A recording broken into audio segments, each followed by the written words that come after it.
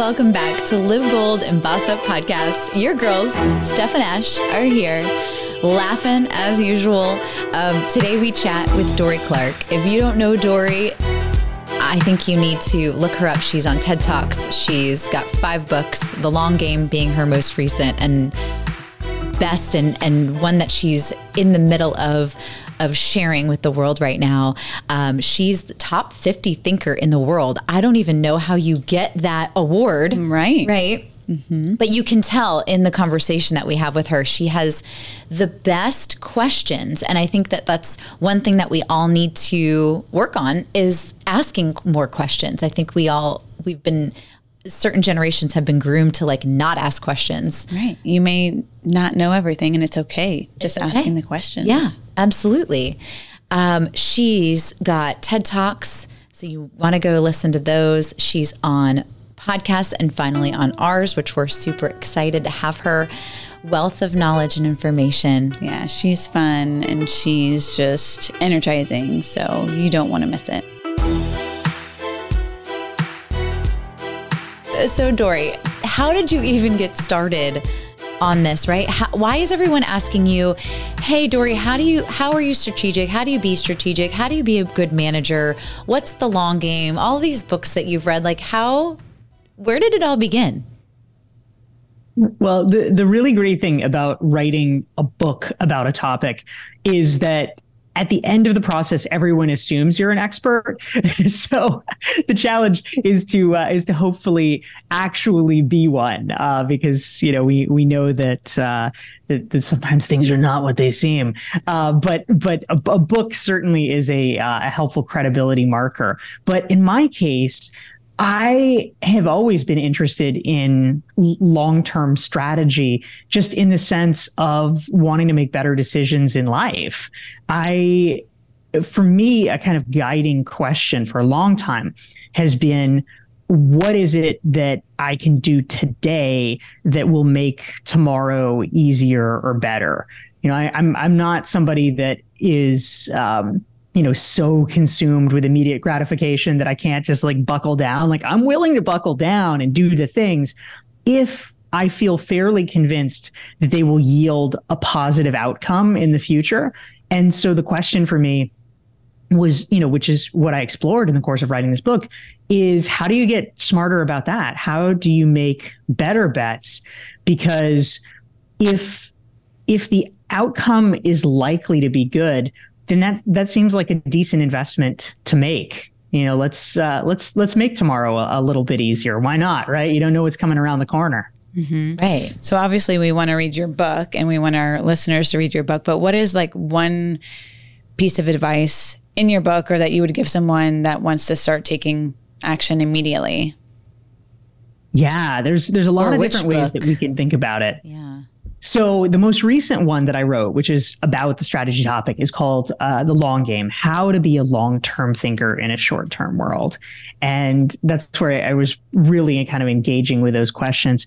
So one critical element, which I'm sure you guys have experienced, and I'd be curious to hear your thoughts about it, is the starting place for me was the fact that everybody theoretically thinks that being strategic is a good idea. I mean, there's not really anyone that trashes that concept. Everybody's like, yeah, okay, that's great. But the problem is not that they don't believe it's a good thing to do. The problem is that they don't do it.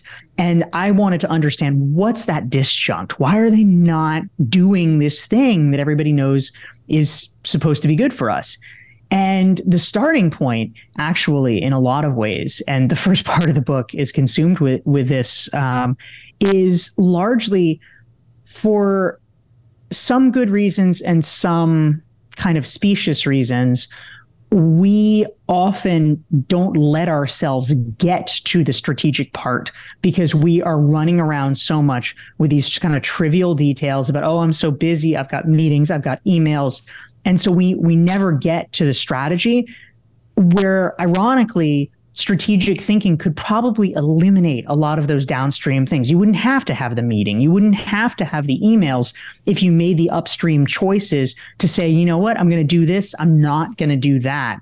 But we get into a cycle that we really need to kind of forcibly break for ourselves. So a lot of the first part of the long game is really digging into that about how do you know, like, what are the questions you can ask yourself to figure out, should I be doing this thing or not? And how can I create enough white space so that literally you have a minute to think, which can help free up even more space for yourself. Mm-hmm. I love that. I feel like being strategic is such a broad idea or term that it can mean a lot of different things, right? Like it depends on what industry or business you're in or what you're applying it to. Right. Or maybe to me, I think too, oh, well, maybe I'm not actually being strategic. Maybe I'm being too tactful. Like what's that level of strategy look like? You know, what does it really mean when you're being strategic? How do you know you're being strategic and you've hit that? Yeah, it's a really good question. I mean, I think that at one level, it's a question about types of activities. I'll give you an example from my own life. I suspect that certainly you and, probably most of your listeners are effective enough leaders, entrepreneurs, whatever. We've all probably optimized around the edges, perhaps almost as much as we can, right? Like we've gotten better, faster at, I know if I create a shortcut in Gmail, then I don't have to type those 5 words that take so much time. And so I can just hit a key and the 5 words appear. And it's like, okay, amazing. That's excellent. I'm glad you're saving the 7 seconds there, but that's probably not going to solve all of our problems. And so tactics is about, these sort of, optimizations around the edges, which are great. And I love them as much as the next person. But the real question is, how do you just zoom up to the next level to be asking yourself bigger questions in terms of, should I be doing this at all? What is the thing that if I do it will actually have larger ramifications? What is the first domino that I can tip so that 20 dominoes down, I get the outcome that I want? Where is the leverage in this situation? If a great question, we often, when we are asked, hey, can you take this meeting or whatever, in our brains, we often say, well, gosh, should I do it? Should I not do it? It's kind of the wrong question. What we should be asking is, all right, I've got 30 minutes. This 30 minutes will go away forever. And so should I use it on this, or should I use it on literally anything else in the world? And if so, what should I use it on? That is the kind of strategic question we're talking about. And that's what can actually be really transformative if we get in the habit of framing things that way. Damn. I really like that. I'm going to listen back and write that down because that's so powerful. Like, okay, yeah, you're right. This 30 minutes is going to go away forever. Like, use it. Don't just sit there and check social media absent-mindedly. Like, oh my gosh, I'm so bad with that. And then I'm like, oh, and then there goes 30 minutes. Absolutely. Yeah. So I'm curious, as you both think about, strategy in your own life or strategic choices that you either have made or that, you want to make, maybe there are sort of these inchoate rumblings for you. Like what does that look like? What would you say your relationship to strategic thinking is? Not that, question. Not the 30-minute thing. That's for sure. Right. It's probably more big picture. Mm-hmm. Like, long term, what do I want, instead of breaking it down into like smaller pieces. Sorry, I didn't mean to interrupt. No, go. I love it. No, that's just what I was going to say. There was a once upon a time where I was all about the shortcuts on email and like, okay, well, if I could just create this email like this, and then I'll use it 50 million times. And the fact of the matter is I can type really fast, fortunately or unfortunately, right? Like I can type that, it's fine. I can do that. Like my strategic brain goes to, or try to be strategic, right? Or whatever that means. I try to do it where I'm, I guess, like more building relationships so that eventually those dominoes fall. But I think I'm still trying to figure out, okay, you build those relationships, and then how do you kind of go back? I don't know why I'm doing a Z with my hands, but like you kind of go back and like revisit those relationships. But sometimes I forget about those connections. I don't know if that makes sense. That's like totally in my own world, but.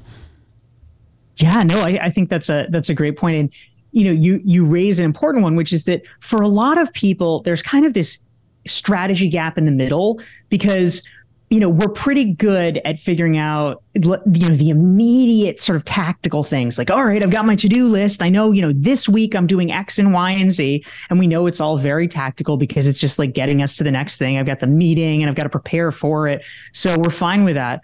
And then we're also, not everybody, but a lot of people are pretty good at like, super long term, like, well, in 20 years, I want my career to look like this. I want this amount in my bank account. I want to have this many employees, and I want to, buy a second home here or whatever, but it's often the middle part that gets a little bit murky. Like, how do I get from I have to create this PowerPoint to, the vision of, and now I have 1,000 employees in $1 billion business. Mm-hmm.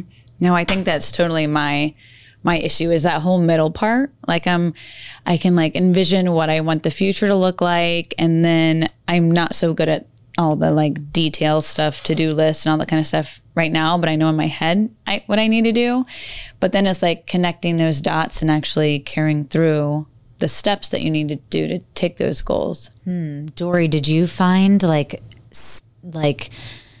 some goodies along the way of writing all these books and doing all these podcasts where you're like, oh, this is how you navigate the middle part? Well, I did, fortunately. I mean, for me, writing the books that I've written, it's kind of an excuse for me to do an intellectual deep dive in a lot of ways. Like, obviously when you're writing a book, it takes, however long, let's call it a year, and then you're promoting it, you're talking about it. So anytime you're embarking on a book project, it is a minimum of probably 3 years of your intellectual focus from start to finish.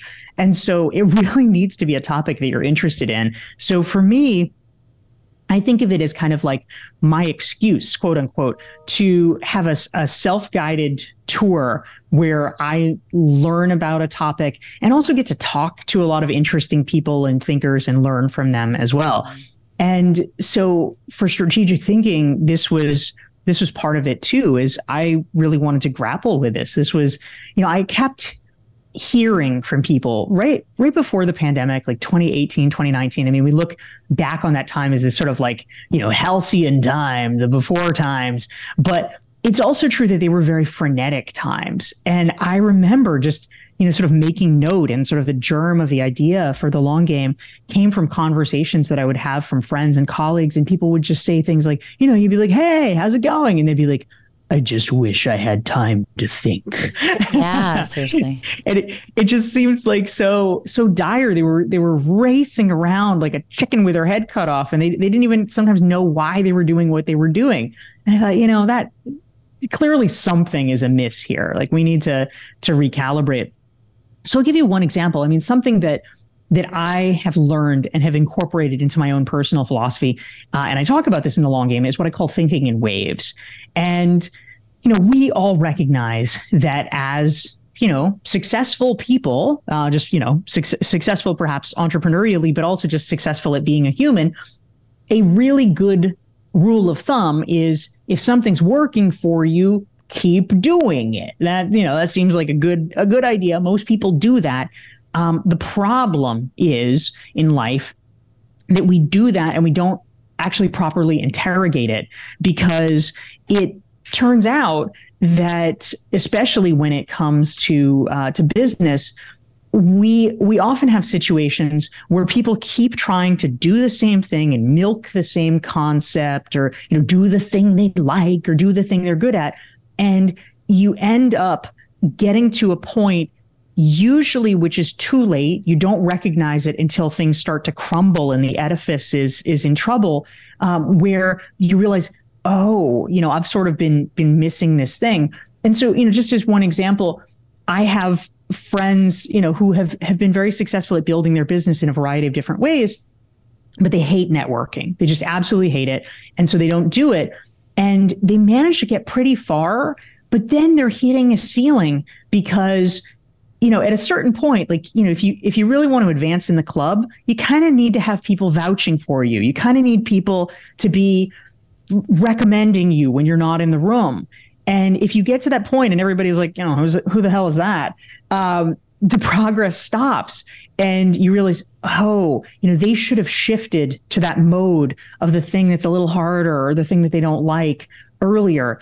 And so in thinking in waves, for me, it's kind of a strategic question, which I invite all of us to do. I try to do this myself of really saying, okay, there's things I'm good at. There's things I'm comfortable at.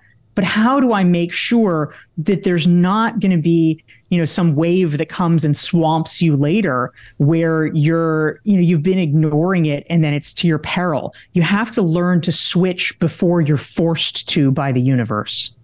That is great advice. And I was thinking as you were talking, so many examples of when people don't do that or companies don't do that and they're not evolving and they're not growing and they're just doing what has always worked, but you're not growing, right? And then you get stuck behind. So that's a great way to think of things. Yeah, I like what you said about doing the thing that's uncomfortable earlier, because you're right. If you keep doing the same thing, even though it works, you're going to hit a plateau. That makes so much sense. And I like how you said, kind of asking questions on top of it. Like, okay, I like this. I like doing this. Okay, well, what does that mean? Like diving deeper into what it is. Like dig a little deeper as to why do you like that? Or why is that working for you? I think that's important to have those added questions. I'm kind of doing that right now with my kids, right? Instead of blurting out no, because that just automatically comes out of my mouth a lot, right? Instead of just saying no, I try to just use words around that, like, okay, but why? Why do you want to do that? Let's talk about that. And then what I've been trying to do is transition that into business, just asking a little bit more questions to that. So I think maybe that, to me, that kind of a light bulb went on in my head for me to be a little bit more strategic. It's just diving into finding out more of the reason, finding out the why, or just digging a little deeper and kind of coming to that conclusion a little bit more. Yeah, I love that. And I think that you raised such a good point.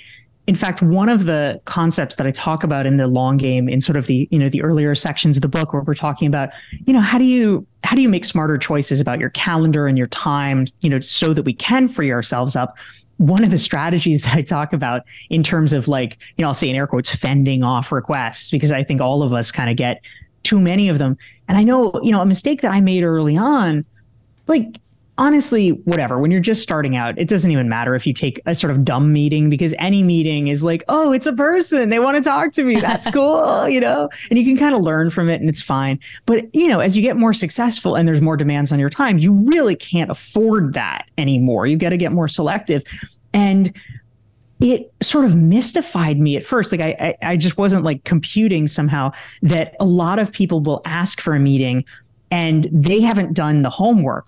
They don't understand why they're asking. They have no idea. They have no agenda. They might even have some weird idea about what you do that's completely wrong. And then, you get to the meeting and they're like, so I want to talk to you about, increasing my sales flow. And you're like, that's totally not what I do. I don't know how to help you. And, by then it's too late. So I am a big fan of just, get sort of go slow to go fast. So when somebody is requesting a meeting, instead of, sort of privately agonizing about, should I do it? Should I not do it? I love to actually sometimes even have a couple of rounds of emails back and forth. And if you have an assistant, even better, the assistant can do it. But it's, basically asking oh, well, so, what do you want to talk about? Yes, it'd be wonderful to connect, please, tell me a little bit more about what you're interested in to make sure I can help you.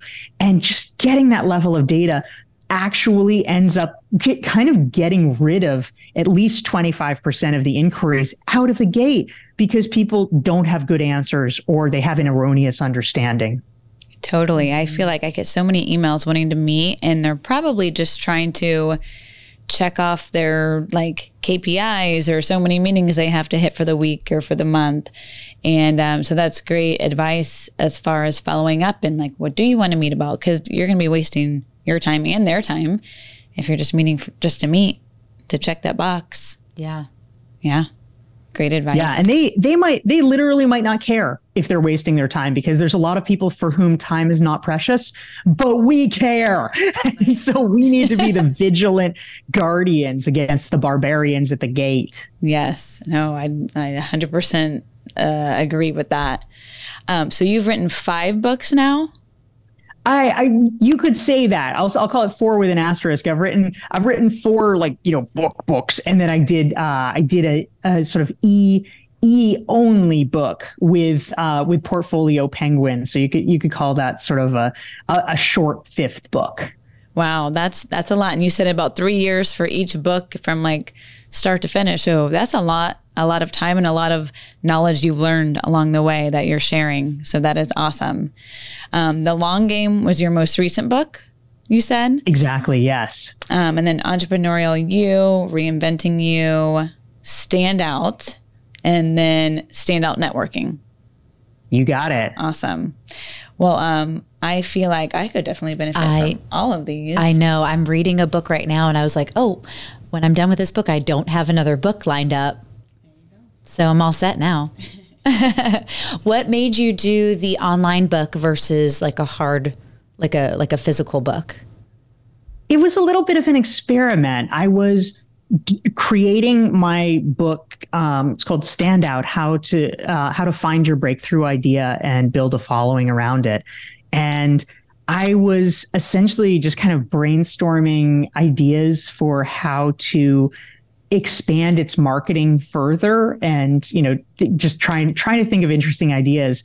And I had been, at the time, this was 2015, I was writing for Forbes at the time, and I had done a ton of articles for them. I ended up writing for them for about 2.5 years. I did more than 250 articles, and I thought, gosh, that's a lot of content. And, I did a lot of interesting interviews. So I thought I could repurpose it in some way. So I figured a lot of what I talked about was networking and connecting and relationship building. So I basically pulled, most of the interesting, sexy parts and turned it into its own standalone ebook as a kind of experimental promotional thing. Is just kind of like another way in to talk about my quote unquote main book, Stand Out. Mm-hmm. Great idea. Yeah.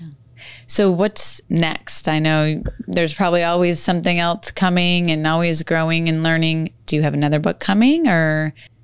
So this is actually where I get a little bit meta, because in the past I felt like I had a little bit of a fire under me. I had a lot of ideas, a lot of things I wanted to say. And also, simultaneously, I was a little bit concerned that the publishing industry was going to totally collapse, thanks to the internet. It hasn't, but, it was not an unreasonable fear. And so I wanted to pump out as many books as rapidly as I could. So I had books that came out in 2013, 2015, 2017, Wow. They were all coming out. And so I decided with The Long Game to slow it down. And so I took more time in writing that book. And I also decided, going meta, that I wanted to take more time in promoting the book. That I think, ironically, I probably, to the detriment of my books, switched too rapidly to the next thing and the next topic. And so I made the commitment to myself that I was going to spend 5 years promoting The Long Game and really playing the long game with its marketing, so that I could build up a big enough snowball so that hopefully over time it will be successfully able to roll down the hill on its own. Right? Mm-hmm. So Slow down to speed up. Right. I know. Yeah. I keep hearing that, slow down to speed up, often, like recently. Is The Long Game your favorite book now? It feels like it is. I think it is my favorite book. I mean, something that was a challenge for me just personally was I came out of, I mean, everybody, when they kind of get into the, business book writer zone, they're kind of coming from different places. Some people are entrepreneurs, or some people have worked inside big companies or things like that. For me, I started my career as a journalist, and then I have been self-employed and had my own consulting business since 2006. But as a journalist, a classically trained journalist, the mantra that's drilled into your head is, you are not the story. Don't talk about yourself. The subject is the story. It's, sort of considered narcissistic or whatever to write about yourself. But what I slowly kind of came to realize when it came to business literature is, I mean, it's true. It's true. Like, if you take it to extreme, you can be pretty navel gazy, but people actually are legitimately interested in how you are applying things or how you are walking the talk. And, it's easy to go to the opposite extreme where you have this almost stentorian authorial voice where it's like, do this, and you're like handing down tablets from the mountain or something. And that's just, it gets old pretty fast. It's like, really, like, who are you to hand down the freaking tablets, So I think it's a lot more relatable where you're able to say, look, here's the thing I tried. Here's what I learned from it. And so I have gotten better as I have progressed in my books with being able to integrate that. And of course, it's leavened by other people's stories. It's leavened by research backing it up so that it has some substantive heft and is not just like a journal. But I think that it gives it a little bit more relatability, that I have increased the ratio of talking about the experiments that I have tried personally. Totally. I like reading books like that. Like, I like reading from other people's successes and failures, and that way I know like what worked, what didn't, and it's kind of like makes the road a little bit easier for everybody else. That's exactly why we do this podcast. It's just learning from everybody else. Right. It's so much fun. And the book is available on Audible as well. It is, and I narrated this one myself. I was going to ask that. My first book, Reinventing You. Your first book, right? Like, you don't know what's happening. You don't know what's coming at you. And so by the time I finally thought like, oh wait, there should be an audiobook. Gosh, I wonder if there's going to be an audiobook. I reached out to my editor and asked, and they're like, oh yeah, we sold those rights like 1 billion years ago. It's already recorded. I'm like, what? Isn't that crazy? They didn't even ask me. I was super offended. And so from that point on, I decided that I was going to be a fanatic, like a extremely annoying to them fanatic, to make sure that I would get to narrate the audiobooks. With a second one, the Standout, which was the first book that I did get to narrate. The people that they sold the rights to, this is what happens, of course, when you're not self-published, right? You have to sort of deal with these different parties. And so the people were like, well, you can try out. I just went so ballistic. I'm like, I'm going to try out for my own book. Like, I don't think so, people. Yeah. Right. I think that's so crazy that they can even do that. Oh, it's so insulting. So how did you get around that? What did you do? I was aggressive. I would say I just in between charm, persuasion, and rage, I made it extremely clear to them that no, I was going to narrate this audiobook. And I mean, fortunately, they decided that I had a peppy enough voice that it would be reasonable. But actually, I mean, it was, I guess I got a taste of my own medicine, because the days that they reserved for the audiobook recording, it was January. And of course, the day comes and I am in the midst of like the worst flu that humanity has ever known. Oh no. And so I had a fever, I was coughing, but I was going to record this audiobook. So, I mean, it actually sounds really good, although my voice is like 2 octaves lower on that book, because I'm just like, well, it was like my Kathleen Turner voice. Oh my gosh. And books are way better in your own voice, like no matter what, whether you have a flu or not, like, because you can put your personality into it and like exactly what you meant. Your tone, right? To the words. Well, good. I'm glad you got to do that for Thank you. It was very affirming. Well, Dorie, thank you so much for coming on here, sharing some tidbits of information, very valuable, great advice. We are going to put a link to your website and your books on our show notes, and along with some little boss bites, we call them, that you provided. There's a lot in there.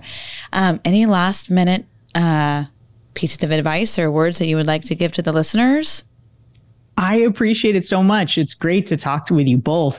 I'll just mention too, there's a free resource if people would like to get even more strategic. It's the Long Game Strategic Thinking Self-Assessment. You can get it for free at dorieclark.com/thelonggame.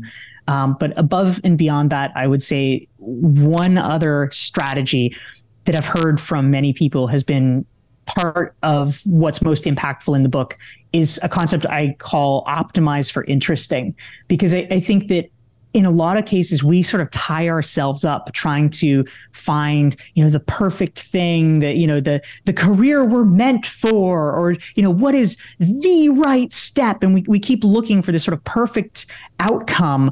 And it's really hard, because looking out into the future, nobody knows what's going to be perfect. Nobody knows what's going to be right. All you can do is take a guess. And so I feel like one of the most liberating things we can do is lower the bar, lower the pressure, and say, you know what? I don't know if it's perfect. I don't know if it's like my soulmate job or my, the thing I'm destined for in life. But all you can legitimately say is it going to be interesting? And if we optimize for interesting, then we know it's at least going to be entertaining for us, and it's probably going to lead us in a direction where we're going to learn something. And that is going to help us down the road make even better decisions. I love that. Seriously, it's like you can't make a bad decision. It's not good or bad, right? Just go with interesting. I like that. You'll learn something along the way. Yeah. Oh, thank you so much, Dorie. It's been such an honor to have you on. Yes. What a treat to finally get to talk with you both. I know. Thank you. You too. And until next time, live bold and boss up.